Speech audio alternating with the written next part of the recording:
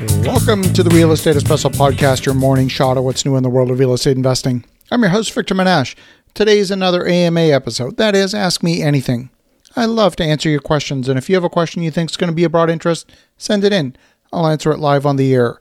Send your questions to Victor at victorjm.com. That's Victor at victorjm.com. Today's question comes from Dr. Lee up in Michigan.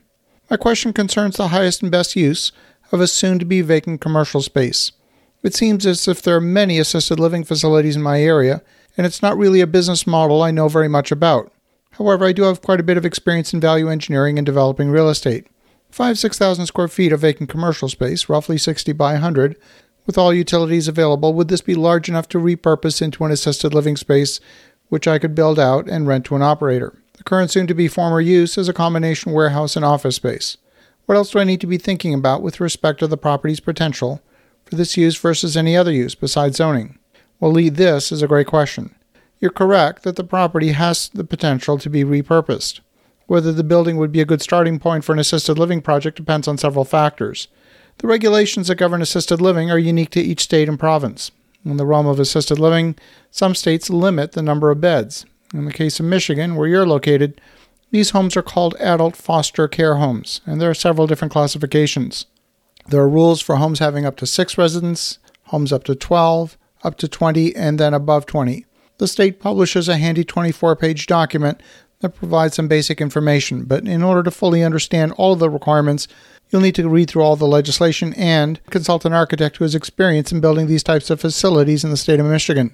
But before you go down that path, there's a few things I can tell you about being involved in the construction of these types of facilities. The first thing you should determine is the supply and demand situation in your community, and that involves visiting the existing homes in your area, making an assessment of their occupancy. You might find the market is saturated with offerings compared with current demand. However, the market segments in many different types of facilities. It might be oversupplied in one area and undersupplied in another. The assisted living business is first and foremost a service business that's built on top of a real estate business. The financial performance is dominated by the service side of the business. You'll find that the cost of construction is not the determining factor in the success of your business. In fact, if anything, you can spend a little extra on the real estate to deliver an above-average product in order to attract the right clients. The 6,000 square foot footprint you outlined should be enough to build a viable product. You may have to redesign that existing building almost completely to suit the needs of an assisted living product. The homes we design are a little larger at 8,500 square feet for 16 residents, but you should be able to come up with an efficient design that would fit in a smaller envelope. There's always the option of adding a second level, but then you've got the additional cost and complexity of elevators, and then you've got staff split now across 2 different levels. That introduces a whole other layer of our operational complexity. I would recommend fitting it all on one level if at all possible. My initial review of the state regulations suggests that minimum room sizes called for in the regulations are not that useful. Once you leave room for furniture and the turning radius for a wheelchair, you're going to need to design larger spaces than what's called for in the minimum dimensions. It really comes down to assessing the demand and the service pricing in your community. Some areas are known for very low market prices for assisted living, and the project might not be viable in that instance. Again, you can become educated on the dynamics of your local market by talking to people who are in the industry and can give you a sense for how the economic model is constructed in your community.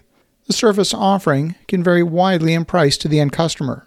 Some facilities focus on insurance-paid and subsidized services. Others focus on customer-paid, and the pricing model could be a fixed price, sort of an all-you-can-eat buffet type offering, or might be a la carte pricing where each individual service is priced independently. If your facility is going to specialize in, say, memory care, that might command a premium in the market compared with basic services. If you see a need for a particular segment that's underserved, you could discover an opportunity. For example, there might be no senior housing that caters to those on a vegetarian diet or a vegan diet. There may be no kosher house, and maybe the demand exists for, say, kosher or halal cooking.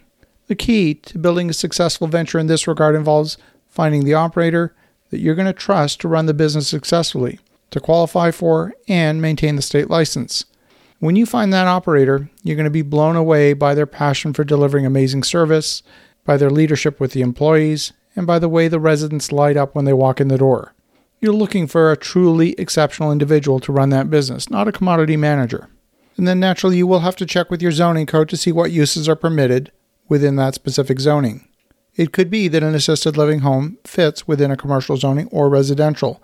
That'll be up to your own specific local code. So, Dr. Lee, it could be that assisted living, or what's called adult foster care up in Michigan, could be the highest and best use. It might be the highest revenue per square foot of any asset class.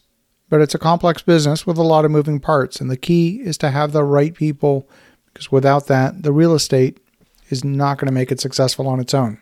I want to thank you, Lee, for a great question. For the listeners at home, have an awesome rest of your day. Go make some great things happen. We'll talk to you again tomorrow.